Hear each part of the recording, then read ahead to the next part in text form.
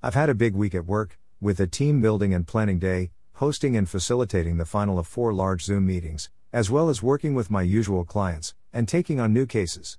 Rewarding, challenging and exhausting. However, I am grateful that I have a good profession, and can humbly say that I'm relatively decent at what I do. Could I be better? Absolutely. And as a perfectionist, albeit in not areas of my life, I know that I just have to accept that I can't be perfect, that there are always issues, people, aspects that I can't control. No one is perfect, and basically perfect does not exist. There is great freedom in knowing my strengths and weakness. I can't be perfect, I can't plan for every unforeseen issue, but what I can do is accept that I am good enough, and build healthy work-life boundaries. So that my working life doesn't bleed all over my life. As a mental health clinician, I have experienced compassion fatigue and burnout, which my friend is not good when I have my own family. And a family with its own raft of special needs and issues. I cannot stress enough the importance of healthy boundaries, whether they be work/family, family/self or any other relationship that runs the risk of becoming unbalanced. Is it my dream job? The goal that I aspire to? No, definitely not. However, as a pragmatic realist, I know that I need to embrace it and honor it, do my best and give 100%. I am grateful for the opportunity to live in a country where women and girls are afforded more than just basic human rights, but where we are encouraged and pushed to study, work hard and achieve personal independence. Last night I watched The Fisherman's Diary. I should have read the info before I watched, as I was not mentally and emotionally prepared to be flung into the violent and depressing world of child and women's rights and violations, childhood brides and violence against women. It was a beautiful movie, in terms of having 2 incredible protagonists, which were based on real-life stories. However, the antagonists, the violence, the oppression and overwhelming sense of helplessness was very confronting. Yes, in the end the heroine of the movie reclaimed her sense of self, her right to shine bright, and receive an education. However, not before and during the horrors of being made a child bride, having all trust and hope ripped from before her innocent eyes. I sat there at 12:30 a.m., I should have been fast asleep in my safe and comfortable bed, but instead I had tears streaming down my face. I sat in the dark, with a very heavy heart, and a soul that ached for every woman, man and child that has, is and will suffer oppressive physical, sexual, emotional, financial, economic, educational, social violence and control. I sat alone, in my darkened lounge room, all but for the dying embers of my wood fire heater, and the quiet melancholy hoot-hoot of a lone boobook owl in a nearby tree. The movie had been deep, and I needed to process what I had just watched. I needed to come up for air and make sense of what was beyond my comprehension. I looked around at my life, my things, my place and felt both a sense of relief, but a sharp short stab of guilt, pain and shame. How was this even possible?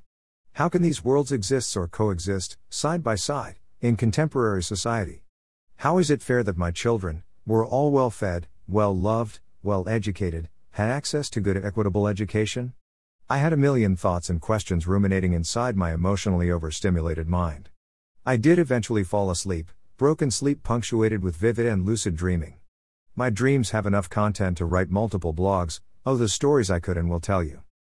My children know what it is to have the luxury of warm, safe beds to sleep in. They know what it feels like to wake up each day and have a choice of a full plate of healthy, fresh and nutritious food, and fresh running water.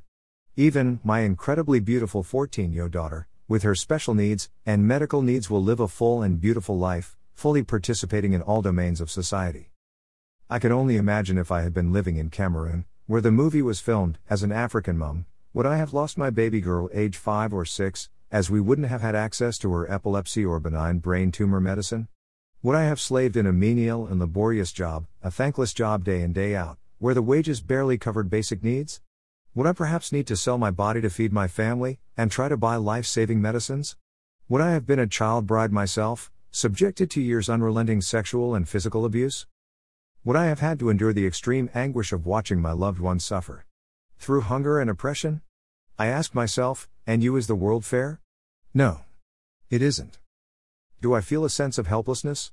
Yes, absolutely, in some ways, as I can't simply swoop down and pick up all the sick and wounded, the hurting, the lost and the broken up in my arms, and make everyone's lives better. I can't, but there are some things I can do, there are things we can all do.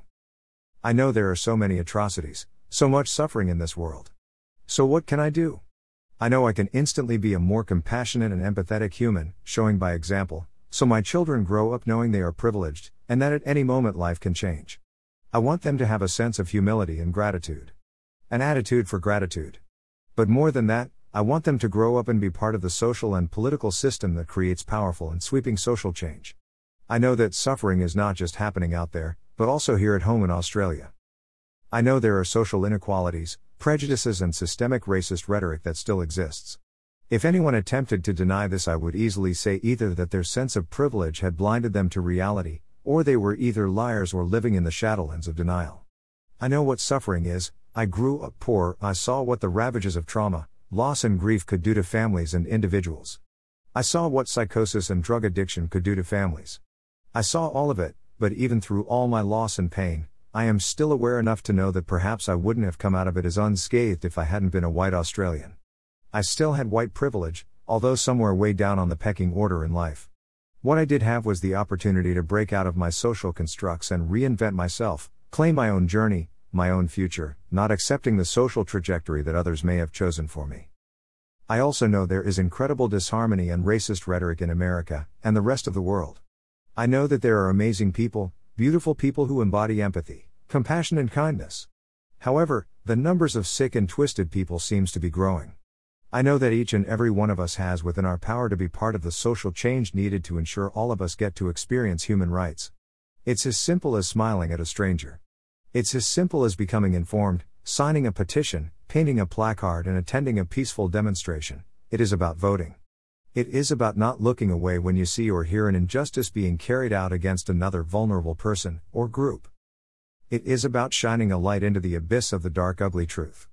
It is about saying no. And making those in positions of power responsible and accountable for any social injustices. This all takes courage and a burning sense of compassion and passion. Human rights are human rights and should be for every single person, regardless of your ethnicity, color of your skin, sexual identity, age, ability, gender identity. To be able to live your best life is also important.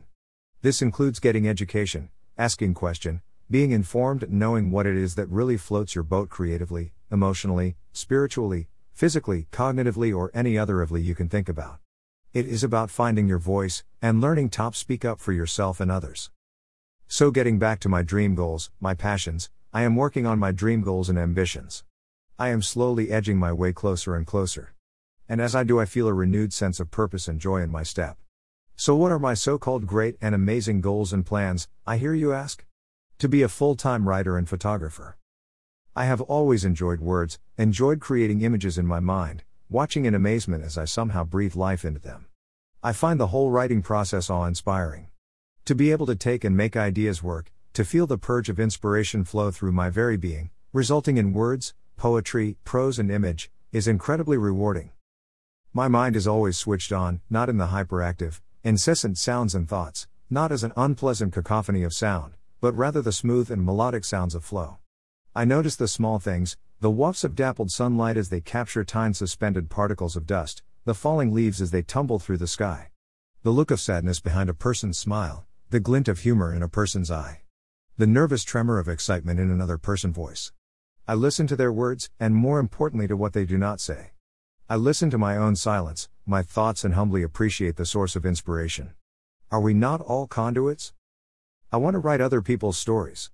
I want to help co-create safe spaces where they are free to find their voices. I would love to capture their incredible energy through both image and word. Sharing their stories, their lessons and truths. I want to make sure that everyone, regardless of who they are, and where they're from get to leave an indelible mark on the world. My heart breaks for the millions of stories that have gone untold. Unheard. Forgotten. Surely they all get sucked up into some energetic maelstrom, where they will never see the light of day. I have promised to myself and the universe that my parents' story will be told, as it is one of great purpose. Now if you have made it through to the end of this blog, I say thank you, as I know this one has been somewhat disjointed, due to the impact of the Fisherman's Diary had on me. So thank you. Oh, and hold your loved ones dear. Photo by Ben Mack on Pexels.com.